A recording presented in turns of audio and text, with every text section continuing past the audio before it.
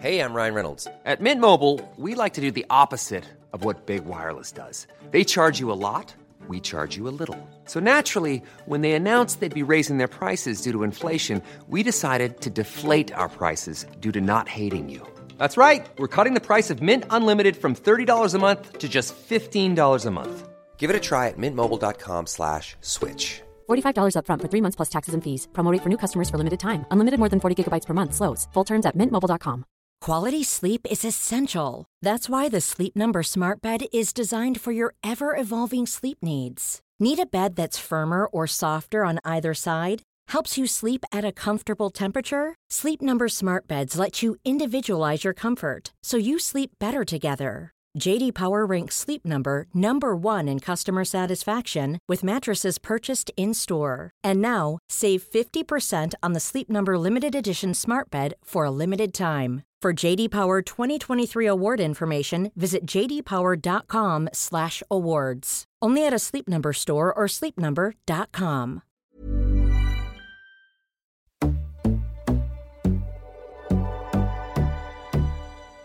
Hi there, I'm Umanea and welcome to the Girl Chart podcast. During the series, I'll be joined by some amazing guests and hearing all about their brand of brown girl magic. As well as sharing stories and discussions with a South Asian twist, we'll be getting stuck into the chart and the chat. I'd love to hear from you, so please get in touch on Instagram at Girl Chart. Hi lovely listeners, welcome back. Today I'm joined by Saima Thompson, who is a British Pakistani restaurateur, writer and blogger who is also living with stage 4 lung cancer. Like many of us, I've experienced the shock and confusion that follows when someone you love is diagnosed with cancer. And following Saima's honest, open and raw account on Instagram last year has been an inspiration to me. On her blog and Insta page, the fabulously titled Currying Cancer, Saima shares every way the disease has changed her life. In particular, she's been a much needed voice in talking about how cancer is discussed in South Asian communities, which is why I'm so happy to welcome Saima on the show today. Hi Saima. Hey there, thanks for having me on. Oh, how are you doing? I'm great, thank you. It's been, I think, almost a year since you got diagnosed. What kind of treatment are you going through at the moment? What's been going on? So I got diagnosed with stage 4 lung cancer last year. So currently I'm on a targeted therapy drug called afatinib. So it's a pill a day, which sounds quite pleasant, but it does come with its side effects. And I've just been through 5 sessions of radiotherapy and just feeling the after effects of that right now. So currently going for a little bit of fatigue, but pretty, I'm in a good place at the moment. Good. Yeah. Oh, good to hear. I'm so glad to have you here. So I want to go back a bit just to find out about your diagnosis and when you found out. And had you been ill before you actually found out how ill you were? No, clean bill of health. Yeah, I was like rarely sick either. I'd never ever catch like those. You know, everyone was like have colds and flus around me, and I was like never sick. Really, I barely have a cold. Yeah.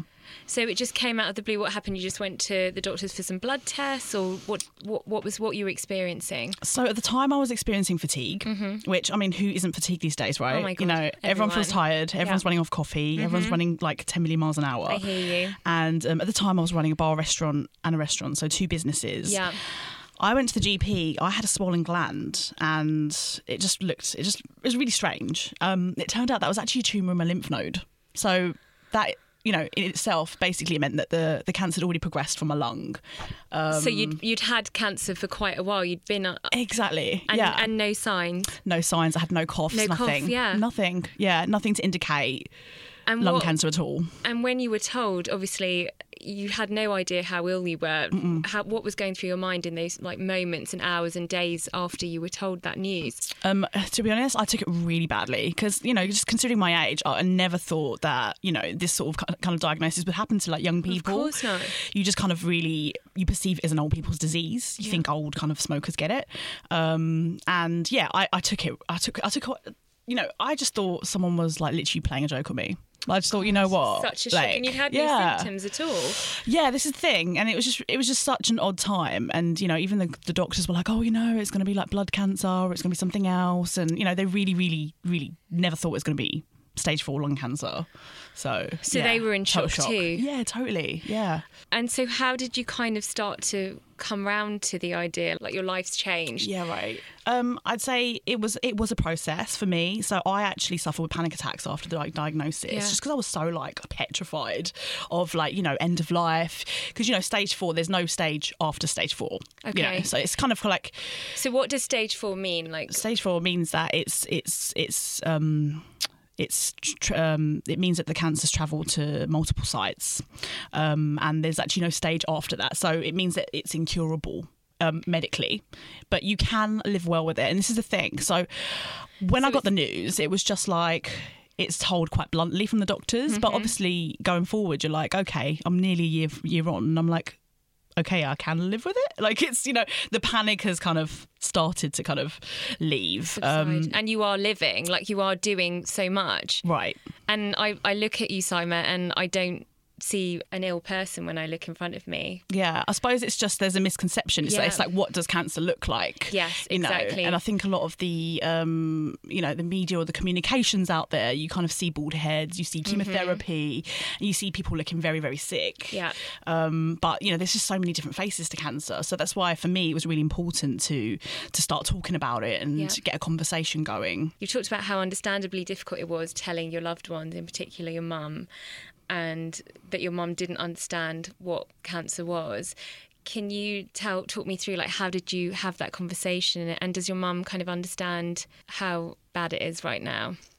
So my mother's typically, she came to the UK in the 80s, arranged marriage with my dad. She's from the Punjab in Pakistan. So total, like I wouldn't say it's that she lacked knowledge, but she just lacked integration and education about health. And I think, especially in our communities, in the South Asian community, we don't tend to talk about illness or bad news. It's almost like it's all taboo. And it's oversharing. And then also, I think people think bad. Like they might think negatively that your life isn't, got a veneer on it. Yeah. And it's almost like, so bad news is almost talked in a gossip like context, and it's almost like so and so, something happened to so and so, and but you never talk about your own bad news. And my mum, basically, when I told her, Mum, I've got like incurable cancer, like it's not going to go away, like this is something that's going to be with me forever, she was just like, oh no, you'll be fine, better, you'll be fine, daughter. And, almost like I had the flu. And it was just like, no, Mum, it's really serious. God. And, for me at the time, I was quite sick at the time. So it was quite difficult for me to kind of like have to articulate myself and have to express myself and really like try and educate my mother and to prepare her. But you're so feeling so rubbish yourself.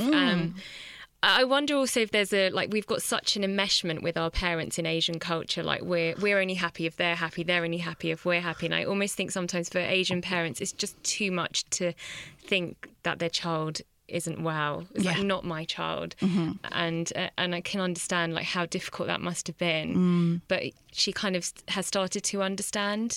Yeah, totally. I mean, there was a moment. So basically, I remember I was quite, I had a lot of upper chest swelling at the time, and I was on steroids, and typically she was like, oh, Simon, I'll give you a massage. And because the swelling was actually coming from a obstruction from one of the tumours in my artery, and she was massaging my body, and she realised that the swelling was internal. And she said, oh, Beto, I understand, because I had a rash at the time, and she said, oh, I understand the spots are inside you. And that was the first time, she acknowledged that I had tumours in my body. Do you know what I mean? Yeah, and it was feel that your body kind of felt different. It was swollen, and she could tell there was some sort of internal obstruction, and that was the first time she had the realisation that this is something different. And and going forward as well, like I think with me just being so open about my diagnosis, it's been quite healing for my family, and we've really come together. And she's learnt so much from this experience, and she's just so much more knowledgeable about what I'm going through. And I think we're all facing it together. Yeah. I bet she's incredibly proud, and she's probably going on to educate her friends and tell them, and I'm sure she's a massive help, as you are, to other people who might be going through that.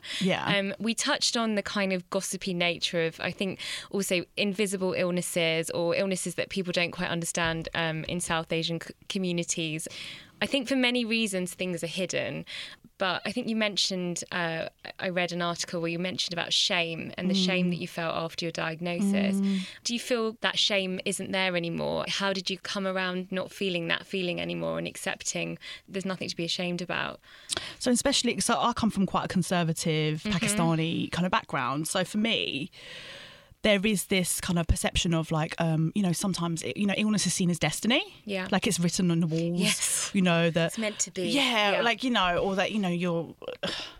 dare I say it, cursed, or God. And these more sorts of mindsets, they're not right, but it's almost like it's in your kind of like you're almost brainwashed. It's in our DNA to believe in Nazar, and totally. So it's just it's not right. Your conscious says it's not right, but it's your upbringing and it's your background, and it's kind of with you, and you have to kind of break that kind of thought process. So for me, confronting the diagnosis was really important. So when I started writing and actually publishing my blogs and things like that, that was my way of accepting the diagnosis and actually saying, no, I'm not ashamed. I can serve food, I can have lung cancer, I can live, and I can be a British Pakistani. And it was just empowering for me to publish those words and put them out there. And I didn't care if one person read it, but then it started circulating, and the internet's crazy. So it's kind of done its rounds in the top charities, and everyone's been sharing it. Obviously, I've been talking about it. I'm here with you right now, and it's spiraled. But for me, it's if it helps other absolutely Asian, South Asian people to come forward or accept what they're going through, because at the moment I find there's a complete lack of conversation. I'm still struggling to find those people. Like I've just set up a Facebook group called Black Asian Minority Ethnic Cancer Support. Amazing. And at the moment it's only got 20 members, and you're like, come on, there must be more people out there. We need to find those stories, but there is just this taboo, this big shadow. That shame probably just carries on. And I kind of wonder, I wanted to ask why you think, is it because of the gossipy nature?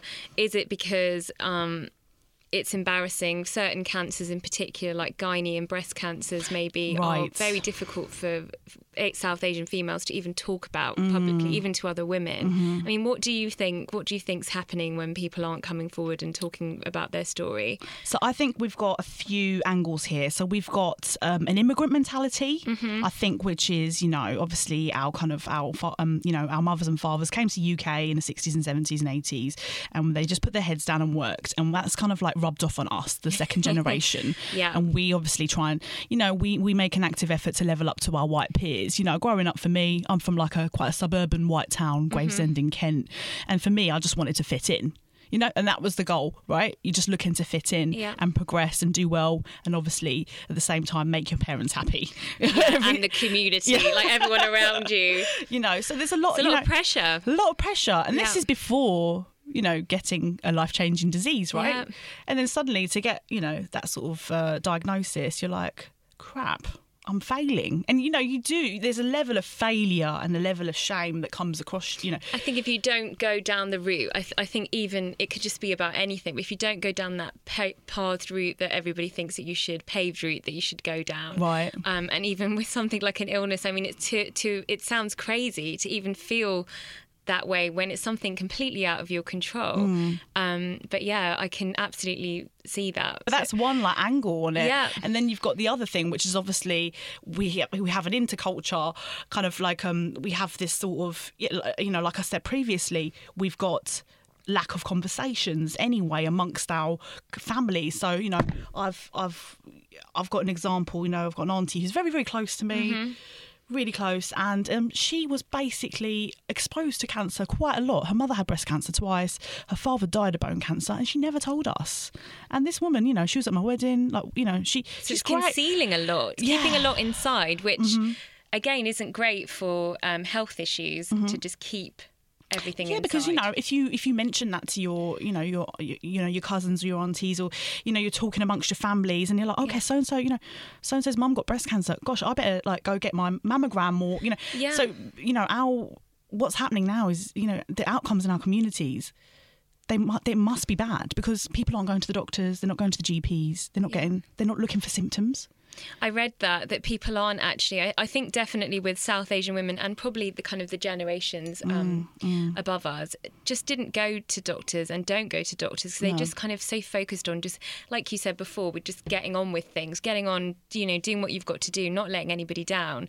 And then these kind of things are being missed and also stage late. Yes. And they're preventable. We're talking prostate cancer, we're talking breast cancer. Yeah. Caught early, they are kind of, really treatable. Yeah. And you can live well. And, they're just not being caught. And it's such a shame, but God, just keep talking, Simon. I love this. I love it because so many people can learn from this, and there is no shame in it. It is just part of life. It's part of life. Like you said, so much is treatable. I also think South Asians, we do catastrophize a lot. So we do hear some bad news, and we go to the worst case scenario. Yeah, we're super Punjabis, especially. Yeah, it's got to be something to do with Bollywood. It's got to be. We grew up watching Bollywood, and everything's. We go big. Times 1,000. Ryan Reynolds here from Mint Mobile. With the price of just about everything going up during inflation, we thought we'd bring our prices down. So to help us, we brought in a reverse auctioneer, which is apparently a thing. Mint Mobile Unlimited Premium Wireless. How to get 30, 30, bit to get 30, bit to get 20, 20, 20, bit to get 20, 20, bit to get 15, 15, 15, 15, just $15 a month? Sold! Give it a try at mintmobile.com/switch. $45 up front for 3 months plus taxes and fees. Promo rate for new customers for limited time. Unlimited more than 40 gigabytes per month. Slows full terms at mintmobile.com. Hey, it's Ryan Reynolds, and I'm here with Keith, co-star of my upcoming film, If, only in theaters May 17th. Do you want to tell people the big news? All right, I'll do it. Sign up now and you'll get unlimited for $15 a month and 6 months of Paramount Plus Essential Plan on us. mintmobile.com/switch. Upfront payment of $45 equivalent to $15 per month. Unlimited over 40 gigabytes per month. Face lower speeds. Videos at 480p. Active Mint customers by 531.24 get 6 months of Paramount Plus Essential Plan. Auto renews after 6 months. Offer ends May 31st, 2024. Separate Paramount Plus registration required. Terms and conditions apply if rated PG. Hold up. What was that? Boring. No flavor. That was as bad as those leftovers you ate all week. Keke Palmer here, and it's time to say hello to something fresh and guilt-free. Hello Fresh. Jazz up dinner with pecan-crusted chicken or garlic butter shrimp scampi. Now that's music to my mouth. Hello Fresh. Let's get this dinner party started. Discover all the delicious possibilities at hellofresh.com. So I think there's another school of thought where you think, well, I won't tell anyone because then they'll all be round and they'll all be panicking. They'll all be telling me the worst story that they've ever heard about somebody having cancer, which is true. We've all been there. Yeah. And so you just think, well, maybe I'll just not say anything. But yeah, I mean, that has to change because we need to have conversation because there are a lot of people dealing with loneliness. And I mean, one of the things I read a study, I think it's about 5 years old, which said that British South Asian women are 5 times more likely to suffer from depression post-diagnosis of cancer than other ladies who are going through the same thing. Now, so much must be to do with isolation, loneliness, not feeling you can talk to anyone about it. And again, just the conversation needs to keep going. So we talked about Nazar, and I've definitely fear it. But because I've heard this when someone in my family had cancer as well, where somebody suggested they didn't take the conventional treatment, and then also another suggestion was just going, forget the operation, just go to visit that religious pilgrimage, and it'll be fine. Did you have any experience of anybody? And it's all well-meaning, but did anybody say that to you? So luckily I've not been exposed to the Nazar. My grandma tried to say the N-word and I said, no, Grandma, no. Not around me. Not having it. So my grandma in Pakistan was like, Naz. And the phone went dead. I was like, Grandma, no. Nani, no. My auntie had an interesting idea about my illness. So I had a skin rash from the targeted therapy drug. Right. And she perceived it to be chickenpox. So she was like, right, you need to wear a red headscarf for 11 days. Don't wash. Wear the same clothes, and then after 11 days, eat sweet rice, and you'll be fine. And had some religious, soothsayer, told her that that's what needed to be done, or she right? So that's going to cure my lung cancer, right? You obviously did it, right? I can't recommend it. Please consult it was a funny 11 days. It was a funny 11 days, but yeah, I was like, sure. Yeah. But again, these are just random phone calls to Pakistan, right? And you're just like, okay, take it with a pinch of salt. I know. Oh, God. What can you do? They all, I mean, like I said, everything's well-meaning. I mean, we've talked about the difficulties of being South Asian and going through cancer. What are the positive things about when about being from a South Asian community? Like for me, when a family member had cancer, I mean, a lot of the stuff was the fact that we were never alone, even though we would maybe be alone in the battle and all the detail, but we were never alone. There was always food being brought round and, constant phone calls, and maybe I couldn't tell them everything, but, it did feel very supported. And I wonder if other non-Asian people who are going through cancer feel that level of kind of support, sometimes claustrophobic support. But did you have that? So my family are disgustingly close. I'm one of 4 sisters and my mother, so we're like 5 girls. Oh, lovely. And yeah, so as soon as it happened, I mean, even when I was in hospital, my sister was just like barged in with as many beauty products as possible, and then she realised I had an overnight stay, and she was just like, right, snacks, and and they were just really fantastic through the whole thing. And to this day we hang out, we're just hanging out constantly. They're always helping me coming to appointments, and and it really has, I mean, as bad as it sounds, it has brought us together. I mean, one of my sisters was actually living in Manchester at the time, and she wasn't sure what she was doing, and I think when this happened, it's something snapped in her, and she said, no, I need to be at home. And so she's moved back back to the south, and we're actually making her director of my restaurant. So, there are wonderful things to come from this sort of scenario. Like obviously for me, being a business owner, I wasn't in a position to really operate and work in the restaurant. So I run a restaurant in South London called Masala Wala Cafe. And it is the worst case scenario for anyone who's self-employed. Yep. What do you do? But I'm just so blessed that they came running. They sound amazing. They sound so supportive. They're like Destiny's Child. Oh my God. You said Punjabi Destiny's Child. Do you know what I mean? You're Beyonce, obvs. Maybe. But so obviously about the restaurant, I mean, that sounds so amazing that they've clubbed together. And also I think one of the questions I had for you is just how do you, when you're going through an illness, how do you maintain your identity? Because people are going to change, you are going to change, but how do you still be Saima? And the restaurant must be one of those things that is still in your life, and you still have it, and you're still creative, but how else do you kind of maintain your sense of self? To be honest, I think when you get this sort of diagnosis, your life, it changes forever. Yeah. And, your friendships change as well. Mm-hmm. So I think now I have some very, very strong relationships, really, really loving friendships, and I think I've really learned, who's who in this scenario. So that's what's kept my identity really, and those girlfriends I hang on to dearly, and we still laugh and we go out and we do what we've got to do, and and they kind of integrate into my new kind of cancer world as well. So they'll come to my sessions and come to the hospital, hang out there, and I think that's what it is. It's just there is clarity when this sort of thing happens in your life. You realise what's important, and life goes on. So I still so I exercise now. My hobbies have slightly changed. I think before I was very work orientated. I was a bit of a workhorse. I had 2 businesses, but now obviously I make time for myself. So I think for me, self-love has been really important.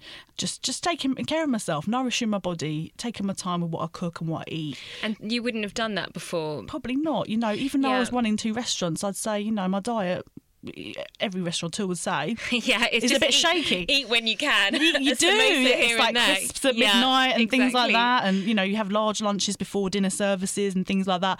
But now it's like my life has changed. It's been a perspective. It does, these kind of things put everything into perspective. Absolutely. We have to talk about food because, you're obviously a foodie and you've got a restaurant, as Saima said, Masala Wala Cafe in South London.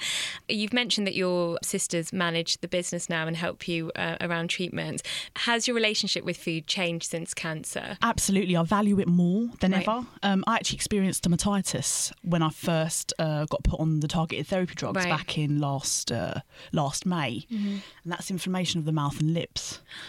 So it got to the point where I couldn't even eat a tomato. Oh my God. It was too acidic, And for me, that's, this Pakistani... Yeah, tomatoes and everything. Do you know what masala, I mean? Yeah. Chili is life, right? 100%. Like, it's like in my blood. Yeah. And for me to not be able to eat chili... Have bland food. Oh, God. And, can you imagine? It was torture.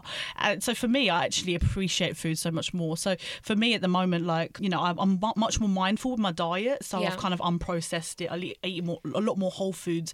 And I'm just more mindful about what I put in my mouth. I'm not like some sort of strict vegan or anything, nothing like that. But I just make sure I nourish my body. I'm just much more mindful about what I'm putting in. Other people that I know who've gone through cancer, it's funny, they've suddenly become healthier actually once the diagnosis happened and start looking after themselves, like you say. Is there any kind of comfort food that you've like turn to just when your mood's low or your energy's low? Is there any particular dish that you've been going for? Oh, for me, it's always got to be a good sabzi masala. Oh, God, I'm so hungry now. I know. It's got to be a good sabzi, right? Just any kind of good seasonal veg. Healthy tempered too. with mustard seeds, onions, garlic, ginger. I'm just happy. That's me. Simon. That and roti. I'm like, that's simple, Just good the times. Best meal. Nourishing, moorish. That's it. Okay. And quick, And quick, yeah. And are you still managing to cook at home and for yourself? Yeah, so... I make an active effort to cook for myself now, but recently I actually had a little bit of mobility issues with my right arm, so I've had friends and family helping me cook, but I'll be getting that back shortly. Yeah. I bet everybody just brings food anyway all the time. It's like feeding us with love. Yeah. You're a newlywed, Sima. You've been married to your lovely husband Gareth for about 5 or 6 months. How long has it been? Yeah, nearly 6 months now. Congrats. Thank you. Going through what you're both going through as a young couple, most people don't, kind of married couples don't go through that, even 20, 30 years down the line. How have you both coped to kind of stay connected and also kind of enjoy being newly married, but how have you kind of coped with the pressure together? So it turns out I'm really lame. So I celebrate every month of marriage. Oh my God, you're so cute. So that's my thing for me. Every month is a milestone, obviously, because obviously when you get stage 4 cancer, life's a gift. I actually celebrate every month now. So we're celebrating our 6-month anniversary next week. We're going to go to Amersham in Buckinghamshire. Amazing. Yeah. Just for a little getaway. Yeah, I never envisaged our life to be like this. No. I never envisaged our marriage to start like this. So I started last year engaged, and then by April I had the diagnosis. By August we got married because I'm just really bossy, and I said, look, something good's got to happen. Yeah. But what's been amazing, I'd say we've had our struggles. Like no relationship is perfect. It's all about working constantly, I think. It's about growing together. No marriage is perfect. No relationship is perfect. You just have to work together. And for me, what's been the key is just communication. Yeah. Constantly talking. We talk more than ever now at great length, and I think especially when you go through this sort of situation, no stones unturned. It can make you stronger in the end. That's it. And I think everything is just a little more black and white with us, and we just know what's important, and we're living in the present. So I think that's what's been like the key to our marriage and what's worked for us so far. Early days, obviously. Like, I'm more and more in love with him every day. Oh. I think it's just a really, really deep love. Oh, I feel a bit emotional. Oh, sorry. Oh, bless you. May you always be happy, and that love should grow even more. But I'm so happy to hear, and enjoy your 6-month anniversary in Amersham. So Simon, the last thing I want to ask is, anybody who's just been diagnosed, have you got any kind of resources that you'd recommend that they go to? Obviously your Facebook group, can you just give the details of that again? That would be amazing. So it's Black, Asian, Minority, Ethnic Cancer Support Facebook group. So you just look it up, search it and join it, and there we've just started a community of people just sharing their stories and their cultural experiences as well as their cancer diagnoses, because you find that there's always a story, there's always something going on. I've had stories of people just parents not knowing what the hell's going on, head in the sand totally, and denial, there's a lot of denial going on, and it's just somewhere for people to just go, you know what, this is what's happening with me. I need support. Like I need to hear from like-minded voices. An understanding ear, like somebody who's been through it. Mm-hmm. And anything else that really helped in the early days of your diagnosis? So any tips for anyone who's like newly diagnosed with some sort of chronic illness? What helped me was definitely exercise. Yeah. I really got into meditation and mindfulness. That really helped me. Yeah. It really did. Just to kind of bring it back to the present and not worry, because I think for me, what was the worst thing was, you're so wrapped up with the future, but the future's not guaranteed for anybody. For anyone, yeah. We are all on the same journey. Yeah. And you just have to kind of take a step back and go, right, let's just pause for a moment. Let's just deal with the next week or the next day, and just take it from there, really. Live in the now. Live in the now, absolutely. Oh, amazing advice, Saima. And everyone should check out Saima's blog and Instagram page, Currying Cancer, because I think there's lots of kind of relatable tips that Saima offers and shares her point of view. And I think everyone can relate to that no matter what you're going through. Saima, I just want to say thank you for coming here today. Cancer is a very difficult subject to talk about anyway, no matter what background or community you're from. And sharing your journey, you're just getting people talking and you're challenging perceptions, and hopefully you're saving lives because of it, because people are hearing what they need to hear and raising awareness. So thank you, Saima. Oh, thank you so much for having me on. It's been an absolute pleasure. Thank you. I also want to thank our producer, Amanda, and I want to thank you all for listening, and I will see you soon.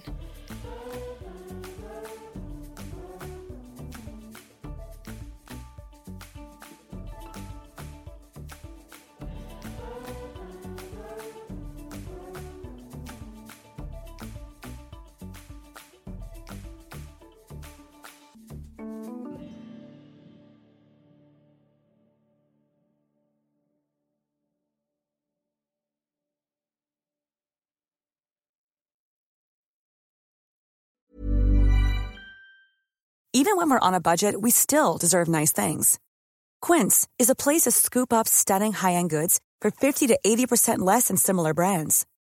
They have buttery soft cashmere sweaters starting at $50, luxurious Italian leather bags, and so much more. Plus, Quince only works with factories that use safe, ethical, and responsible manufacturing. Get the high-end goods you'll love without the high price tag with Quince.